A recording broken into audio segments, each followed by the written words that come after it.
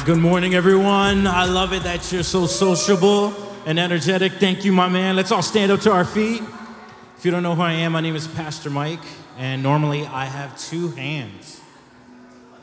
This week I had surgery. I had something called Dupuytren's contracture.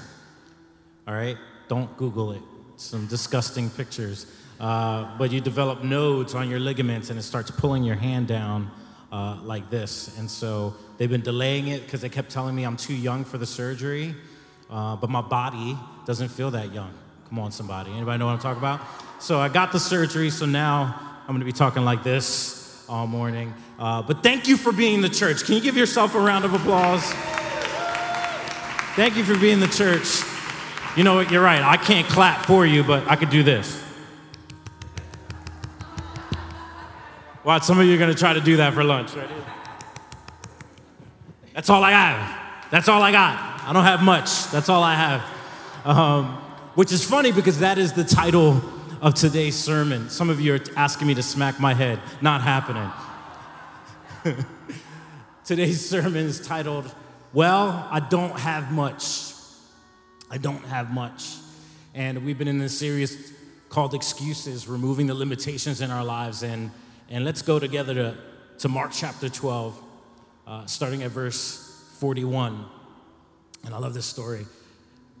It's a story about a woman who gave everything she had. And watch this. He says, he sat down opposite the treasury and watched the people putting money into the offering box. Let me stop right there. Ever since the beginning of Fervent Church, we never passed, if you've ever been to church, they usually pass around what they call an offering plate. And I grew up in a Pentecostal church, so sometimes we got desperate and we passed around an offering bucket. Come on, somebody, right? And I love this because the Bible, listen, it's descriptive, not prescriptive. The Bible's not telling us that this is the way we should do it. But ever since the beginning of Fervent, we always just had a conviction of like, your giving is between you and God. And so that's why we have the boxes in the back. And so we kind of see it here. But again, no shade. I'm not throwing shade or speaking negatively on churches that pass around an offering plate or a bucket or a basket or whatever. No shade at all. But here we see that they gave into the offering box. And so watch this. It says, many rich people put in large sums. But then watch this. A poor widow came and put in 2 small copper coins, which make a penny. 2 coins that make a penny.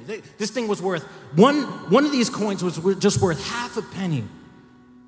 And she put it in the offering box. And this caught Jesus' attention, and he says this, and he called his disciples to him and said to them, truly I say to you, this poor widow has put in more. Everybody say more. Has put in more than all of those who are contributing to the offering box. For they all contributed out of their abundance. But she, out of her poverty, has put in everything she had, all she had to live on. She gave out of her poverty everything she had.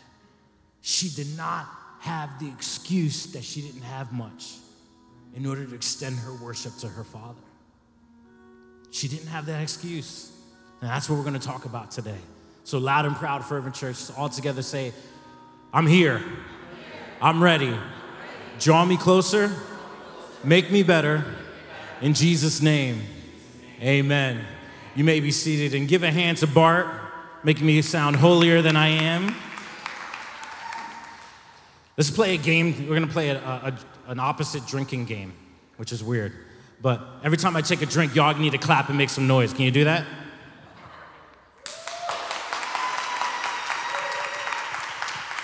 We're going to time that out pretty well. We're in the series called Excuses, removing the limitations in our lives. Well, we wanted to work off the same glossary and dictionary. And what is an excuse? An excuse is it's a framework we use to lessen the blame, responsibility, or ownership of a fault. And the major question that we've been pushing throughout this whole entire series is this excuse a good enough reason for us not to do the will of the Father? We said things like, well, this is just the way I am, right? Or that's not me. We use other excuses that have limited us. And what I've been trying to get you to understand and try to get you to see in your life is there are sometimes we have what I would like to call a limiting mindset. And limiting mindsets are basically truth with a lowercase t, because I believe that the capital T is truth we find in Scripture. Can I get an amen? But sometimes we run into these facts, and they could be true, again, lowercase t, but yet they're still limiting mindsets in our lives. They limit you. They might be true, but they still add limits to your life, right? Here's a couple of mine. I'm going to be vulnerable. For me personally, I don't consider myself what some people would call a book smart person, all right? I'm not book smart. I'm more street smart. I'm more people smart. But at times, if I hold on to that too hard, I could sit there and I could walk into a room and I can feel insecure because I'm not the smartest person in the room. It's a limiting mindset. And the truth is, no, I don't have a doctorate. I don't have degree upon degree. And I told you last week, if I'm really honest, I don't like reading. I listen to audiobooks and I force myself. It's the discipline of reading, but I don't personally like it yet. I don't allow that to be an excuse to limit my growth. Right? That's a limiting mindset. Another limiting mindset that I have is that I'm not rich. I'm not balling. Where my ballers at? I'm not rich. I didn't come from a long line of people who had money. And so sometimes I feel like that's limiting and I can't bless people the way I want to bless people. And before you start judging me right now, I'm like, why you always have some nice sneakers? 90% of the sneakers in my closet are gifts. So don't preachers at sneakers me, all right? And so I'm not rich. Another thing, and you might find this funny, and I know I poke fun at myself, but I'm not a tall person. No. I was just telling about somebody today, like they were watching us online for a couple weeks, and now they're here for the first time seeing me, and I'm like, hey, I'm a lot shorter in person, huh? Right?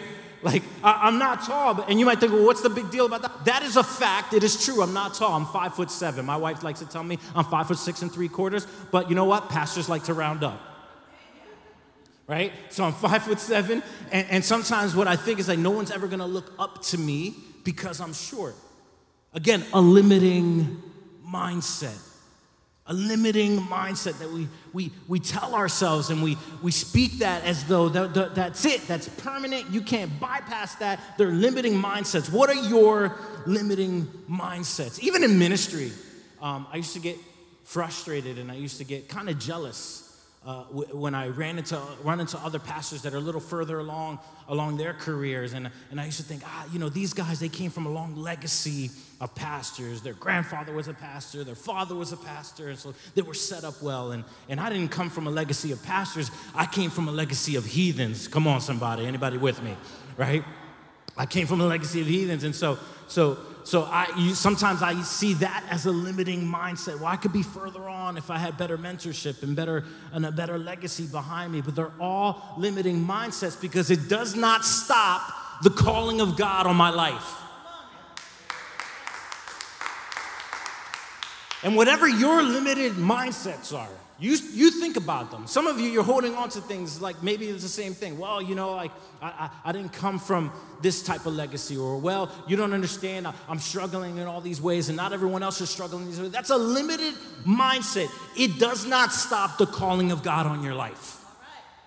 It does not stop the purpose of God in your life. It doesn't limit the power of God in your life. It's a limited mindset that we need to surrender and give up because they're just excuses. And when we look at one limited mindset that we have is that we all sit here and say, well, I don't have much. I don't have a lot of time. I don't have a lot of abilities. I'm not that talented. I'm not this, I'm not that. And we focus on what we don't have. And listen to me, what you don't have does not limit the call of God in your life that you do have. Can I say that again? What you don't have does not limit the call of God that God has in your life, and that's what you do have. You do have the call of God in your life, and it doesn't limit that. God wants to do some amazing things, and so hopefully today, as we close this series out called Excuses, That we don't walk away thinking, yeah, that was a good series, but we walk away realizing that I have these limiting mindsets that I need to surrender, I need to give up, because God is not going to be limited in my life any longer. Here we go. Here's the cue.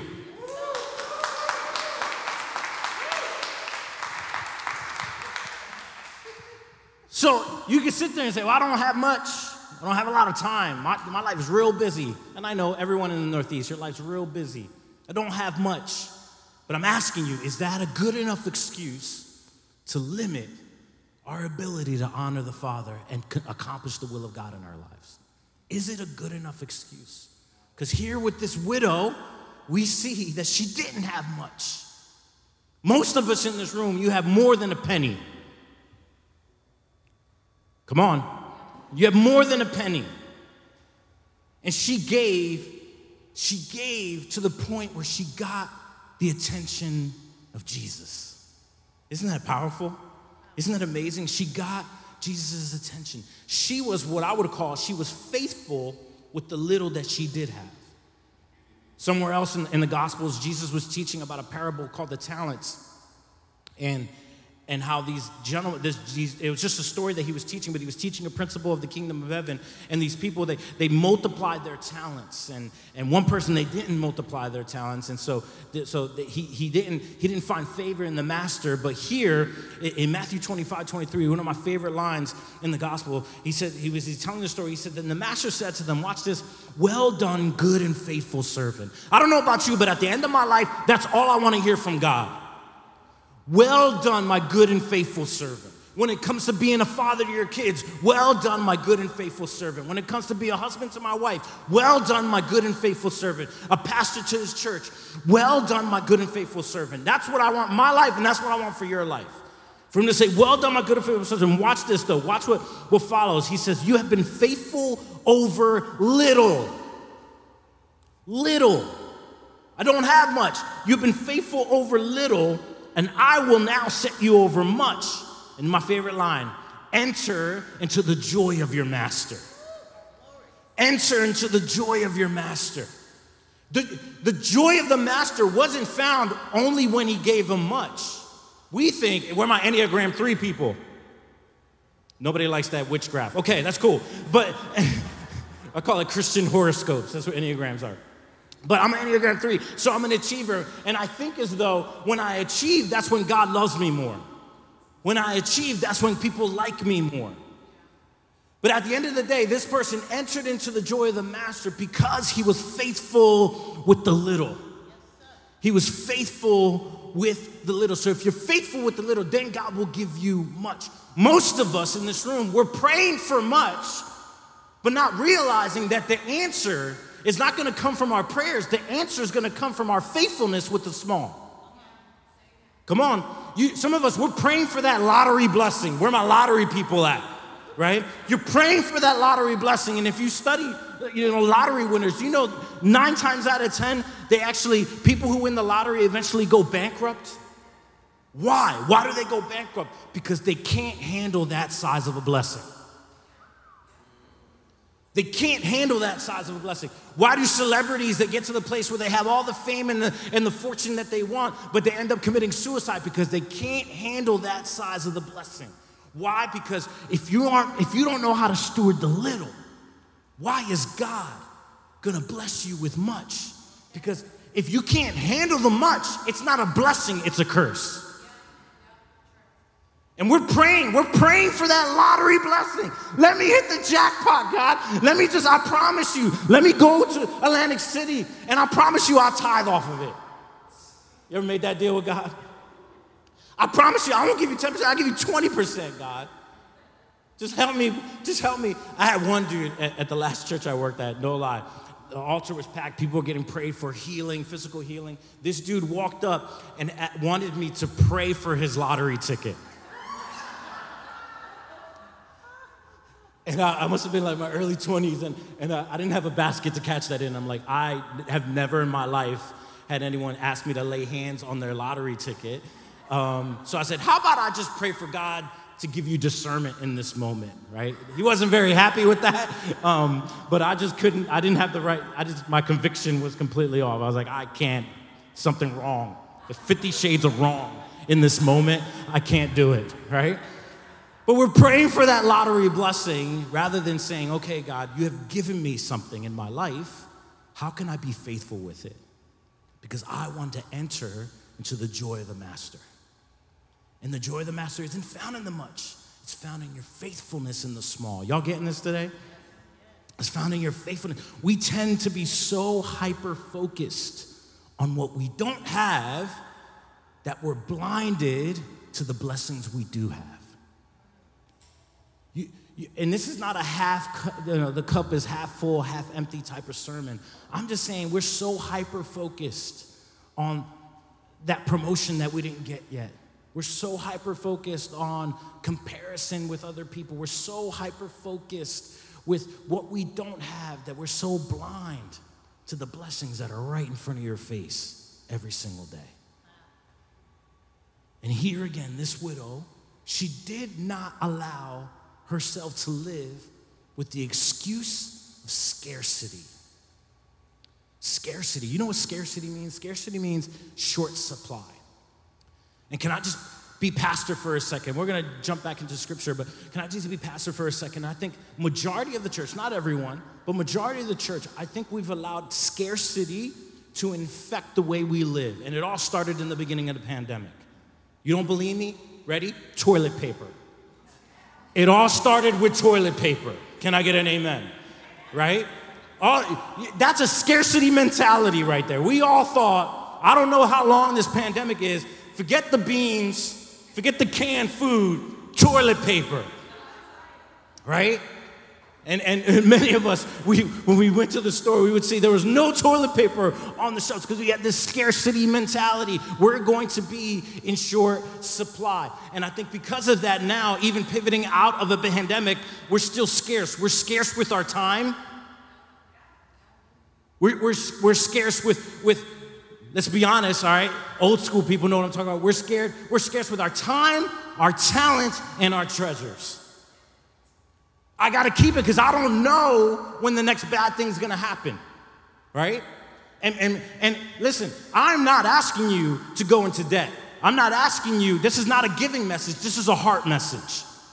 And I think at times we're so scarce and we're like, well, I can't give up my time for this person because I need to hoard my time. It's in short supply. I have to manage it well, and I have to do this, and I have to do this well. And it's robbing us from having a heart of generosity.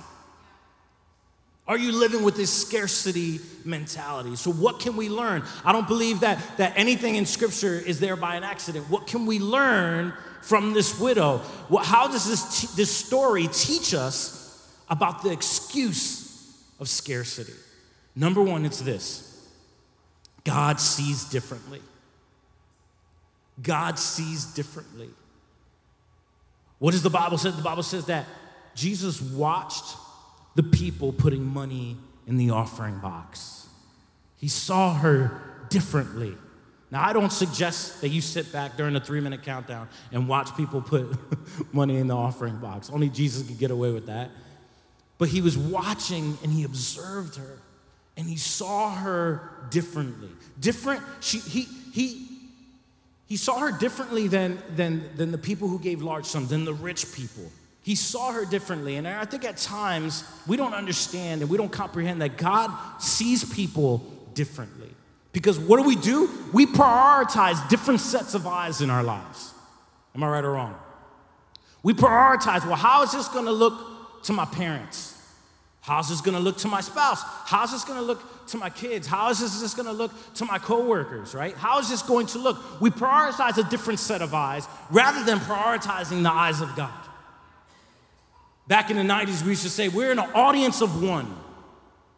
And I know Carson Wentz stole that, but that was the 90s first, Carson.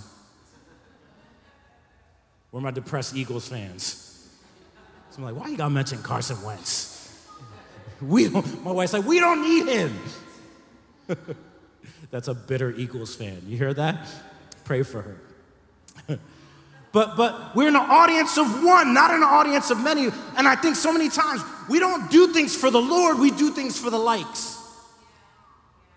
Because we prioritize the wrong sets of eyes. How is this going to look to my Father? How is this going to look to my God? We need to pay attention to the way, to how we see ourselves and how we see people. Because if we're not seeing ourselves or people through the eyes of God, then we're missing out, because God sees different. He sees differently. We disqualify people. We disqualify people on how they look. Last week, I wasn't here because I was with my son. He had a basketball tournament in Virginia, and I met this African lady, and it took us a solid, no lie, you could ask Chase this, it took us a solid 15 minutes to convince this lady that I was a pastor. Right? She's like, no, for real, what do you do? And I'm like, no, I'm telling you, I'm a pastor. Literally 15 minutes. And then she's like, I'm not gonna talk to you. Then she starts talking to Chase. She goes, Chase, is he a pastor? And he had the opportunity to throw me under the bus. I'm like, nah, he's like a DJ or something. I don't know what he does on the weekend. But he's like, no, I'm a pastor's kid, and he's she did not have a box to fit me in, because naturally, let's be honest, humans, we judge people on how they look, right? You do. You judge people on how they look. And so she saw the tattoos, and she saw the earrings, and she saw the and then we began to realize that her father was a pastor, and he was a very conservative pastor, and so he always wore suits and shirts and ties, and the most casual he was ever in, he was in a polo shirt and some Docker pants, and so as she saw me in just shorts and a t-shirt, enjoying my son's basketball game, she didn't understand that I was still called for ministry. And I know that's a funny example, but I think at times we do. Listen, I know I love our church. We're very multi-ethnic and multi-generational. Can we give it up for that? I do love our church. And so we don't discriminate that way, but I do believe we do still spiritually discriminate people. Hello? Spiritual discrimination. You see someone and if they're not doing the same things you're doing, if they're not having the attitude that you have, we automatically assume that something's not right or something's off. Or the opposite, when someone comes in and they're smiling, glory to God, hallelujah, praise Jesus, we think that everything is great and wonderful, and we spiritually discriminate. But God sees differently. But God sees differently. And in our church specifically, we're trying to push community more than ever before. And the reason that we have collectives is because we realized that during the pandemic, a lot of people lost connection. People stopped attending church because they lost an hour and a half a week when we couldn't have church on Sunday. Lost an hour and a half a week, therefore you lost relationships. Does that make sense to you? Because it doesn't make sense to me. That community is community. Relationships are relationships. If I lose an hour and a half with someone and the whole relationship goes to pits, that is not a real relationship. And the kingdom of God is about family. The kingdom of God is about friendships and relationships. And so because we have a high value in community, we got to understand that we have to start really seeing people the way God sees people, because if not, we introduce this thing that really messes up a community, and it's the thing called comparison. And our society has enough comparison. And write this down, comparison is the cancer of community. It's the cancer of community.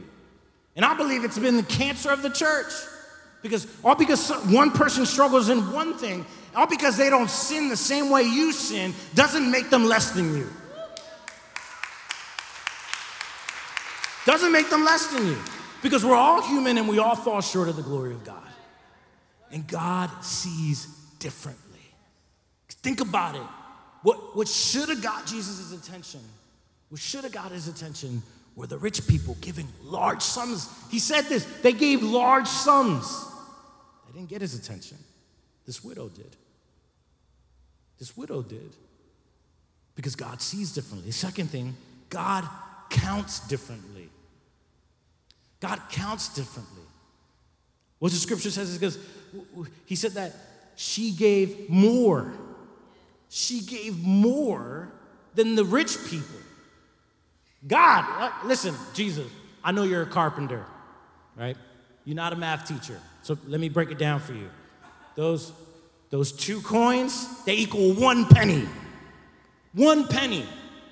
1 Abe Lincoln. That's it. Pastor Mike didn't have U.S. coins back then. I know. But the Bible says she gave 1 penny. 2 coins that equal 1 penny. And yet Jesus said she gave more. God counts differently. He counts differently. His math is completely different. We actually think that God compares us like we compare ourselves. But thank God, not only does he see differently, he counts differently. The math of the kingdom of God is phenomenal. It's crazy. It's a math of multiplication. It's a math of the heart. It is not about equal giving. It's about greater worship. Can I say that again? It is not about equal giving. It's about greater worship. That's what it's all about. Because then what else does it say? It says that they gave out of what? The abundance of what they had. That's how they gave. But she gave out of her poverty. What's more, people? Come on, common math. What's more, poverty or abundance? Now you're saying poverty, but before this morning, you would have said abundance. Of course it is abundance. But God counts differently. And so when we see how the kingdom of God actually works even in our church, that the math of kingdom, the math of collaboration is phenomenal. The math of collaboration will always equal multiplication, bars. Will always equal multiplication. So you give me a group that maybe they're not as talented. Maybe they're not as good looking. Maybe, and I'm just talking about myself right now. You give me a group of people that come together with the little that they have, they can make a huge impact for the kingdom, because that is the math of the kingdom of God. That is the math of the kingdom of God. Our Bible says in the Old Testament, 1 can put 1,000 to flight, and watch this, and 2 could put 10,000 to flight. It is the math of the kingdom of God. God counts differently. He doesn't count like human beings. He counts differently. So if he sees differently, and then he counts differently, number 3, I should respond differently. I should respond differently.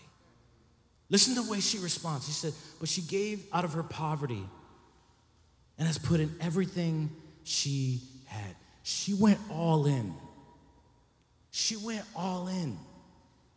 I want to ask you, church, what does it look like? What would fervent look like? I was going to say if we all went all in, but let's personalize it. What would fervent look like if you personally went all in? What does that mean? That means you went all in into your spiritual walk, man. Even though you don't like reading scripture, you're going to start reading scripture. Not reading scripture so you could check a box, reading scripture so you could know who Jesus is more in your life. All in meaning that I'm committed to falling in love with Jesus and falling in love with the way. I'm committed to doing what he asked me to do, and I'm going all in with loving my neighbor. No longer do we, I love this, that sometimes churches are like, go make disciples, go make disciples, go make disciples. Listen to me. It doesn't work. You can't make disciples until you love them. We're trying to disciple people we don't love. Oh, it could get quiet. I'll embrace this quietness. I'm not even going to pick up my bottle. Oh. Trying to disciple people we don't love. But what would it look like, church, if you personally went all in? Not going through the motions and the rituals. You're longing for church to come back. I don't even know what that means anymore. If I'm honest with you, I don't want us to go back to pre-COVID fervent church. I don't. I want disciples of Jesus to go all in. To go all in. To give everything that we have. And again, I'm not asking you to give to the point where you go into poverty. I'm asking you to do what she did, and she gave out of her poverty. Hello? In other words, she gave out of what she had, and she did not hold to the excuse that I don't have much. I'm talking about that kind of love that you give up the last slice of pizza love. Come on, where are my people at? Come on. In our house, we do not share food, all right? And especially, we do not share dessert. We're my married couples. You share dessert, all right? But I'm talking about like sharing that last slice of pizza love. You know what I'm talking about. Like back in the day when you were in your honeymoon period, go ahead, baby, you can have it. Someone's like, no. Not even in a, but that's the type of love I'm talking about. That last slice type of love. There was a rapper named Drake. He goes, you could have my heart, or we could share it like the last slice. No sharing. You could have the whole entire slice. It's my last slice, but you can have it. You can have it. And I think that's the kind of love that Jesus requires of us. Did I say require? Yes, requires. You could talk about how much Bible you read. You could talk about how much money you give. When he was asked, what are the greatest commandments? What did he say? Love the Lord your God with all your heart. And the second one is like it, love your neighbor as yourself. That last slice love. That's how we should respond to the fact that he sees us differently. He doesn't see this broke down 5'6 3/4, bald head, one-handed preacher up here. He doesn't see that. He sees a man of God attempting to present his words to his people. He sees differently. He counts differently. No, I don't have much, but everything I do have, God, I'm going to leverage it for your glory.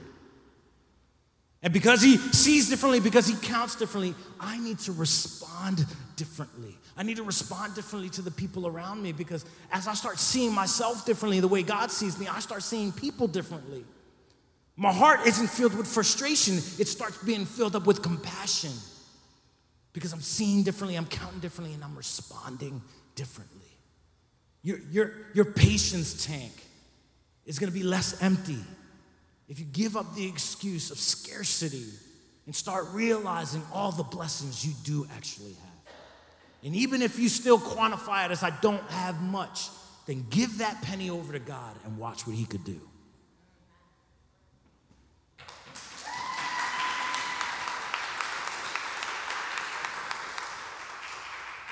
What are you holding on to today? What are you holding on to? Let's all stand up and